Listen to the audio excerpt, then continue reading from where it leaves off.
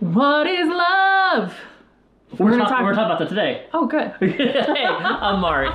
I'm Rachel. And this is your Cornerstone Connection.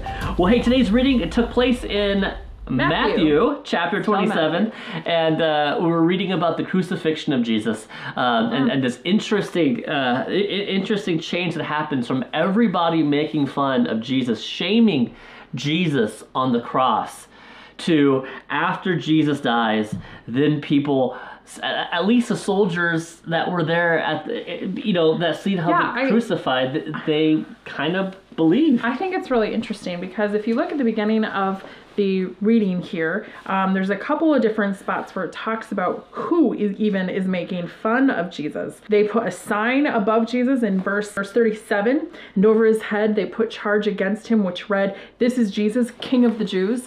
I mean, they didn't think that he was King of the Jews. That was like a way of mocking him. Right. Exactly.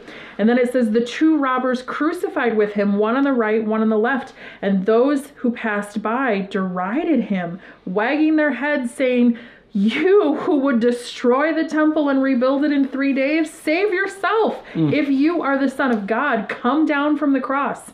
Then the chief priests with the scribes and elders mocked him, saying, 'He saved others, he cannot save himself. He is the King of Israel, let him come down from the cross.' And then they say, and he said, 'I am the Son of God.' And it says, and the robbers who were crucified with him also reviled him in the same way." So literally, here's Jesus in his most, vulnerable, horrible, painful, shameful state. Yeah. Taking on the weight of the world's sin for all of time. And literally everyone around him is making fun of him.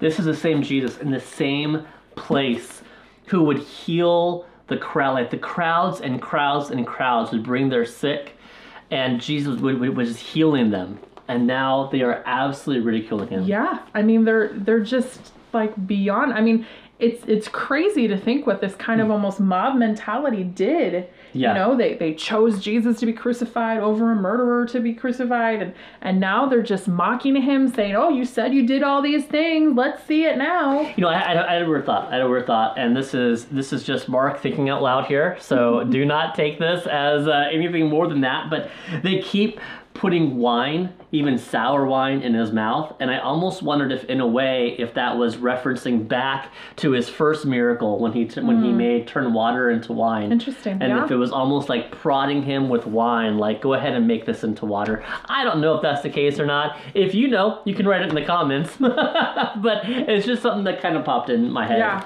And then I think what's really just absolutely amazing is there's a couple of things that happen. First, Jesus cries out and he says, my God, why have you forsaken me?" Yeah. Which, to me, I think that would be pretty chilling to hear that.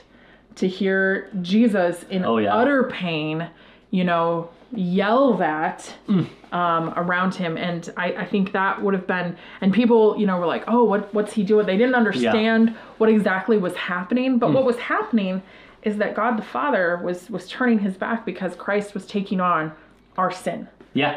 Our sin, like the sin your of the sin, world. my sin, absolutely was on him at that moment, and God can't look at sin, and so there's Jesus utterly paying the ultimate price, the only one who could do it. Yeah. He'd been preparing for this, like he knew that this was why he came to earth.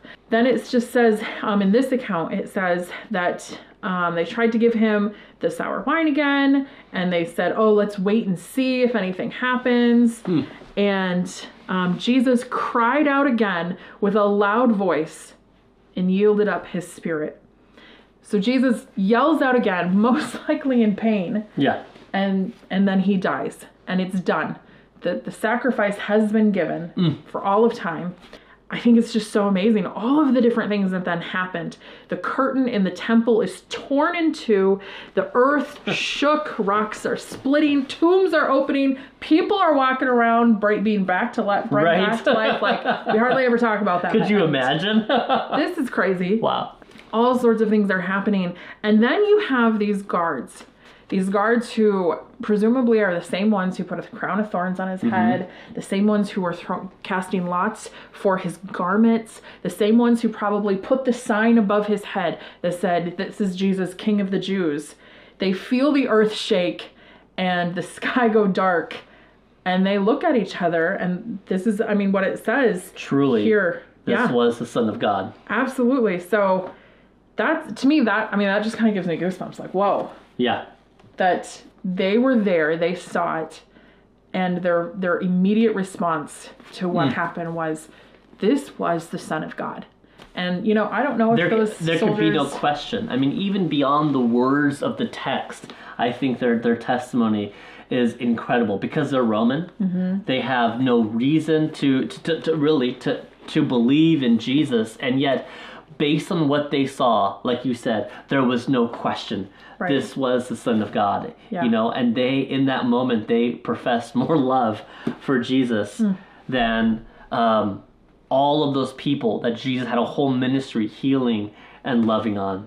This is such an important passage of scripture, obviously, right. for obvious reasons. And I hope that you guys at home just kind of enjoyed reading through this again and knowing that back then, when this was happening, thousands of years ago, Christ was doing this for you. Amen. Thanks for tuning in, and we'll see you next time.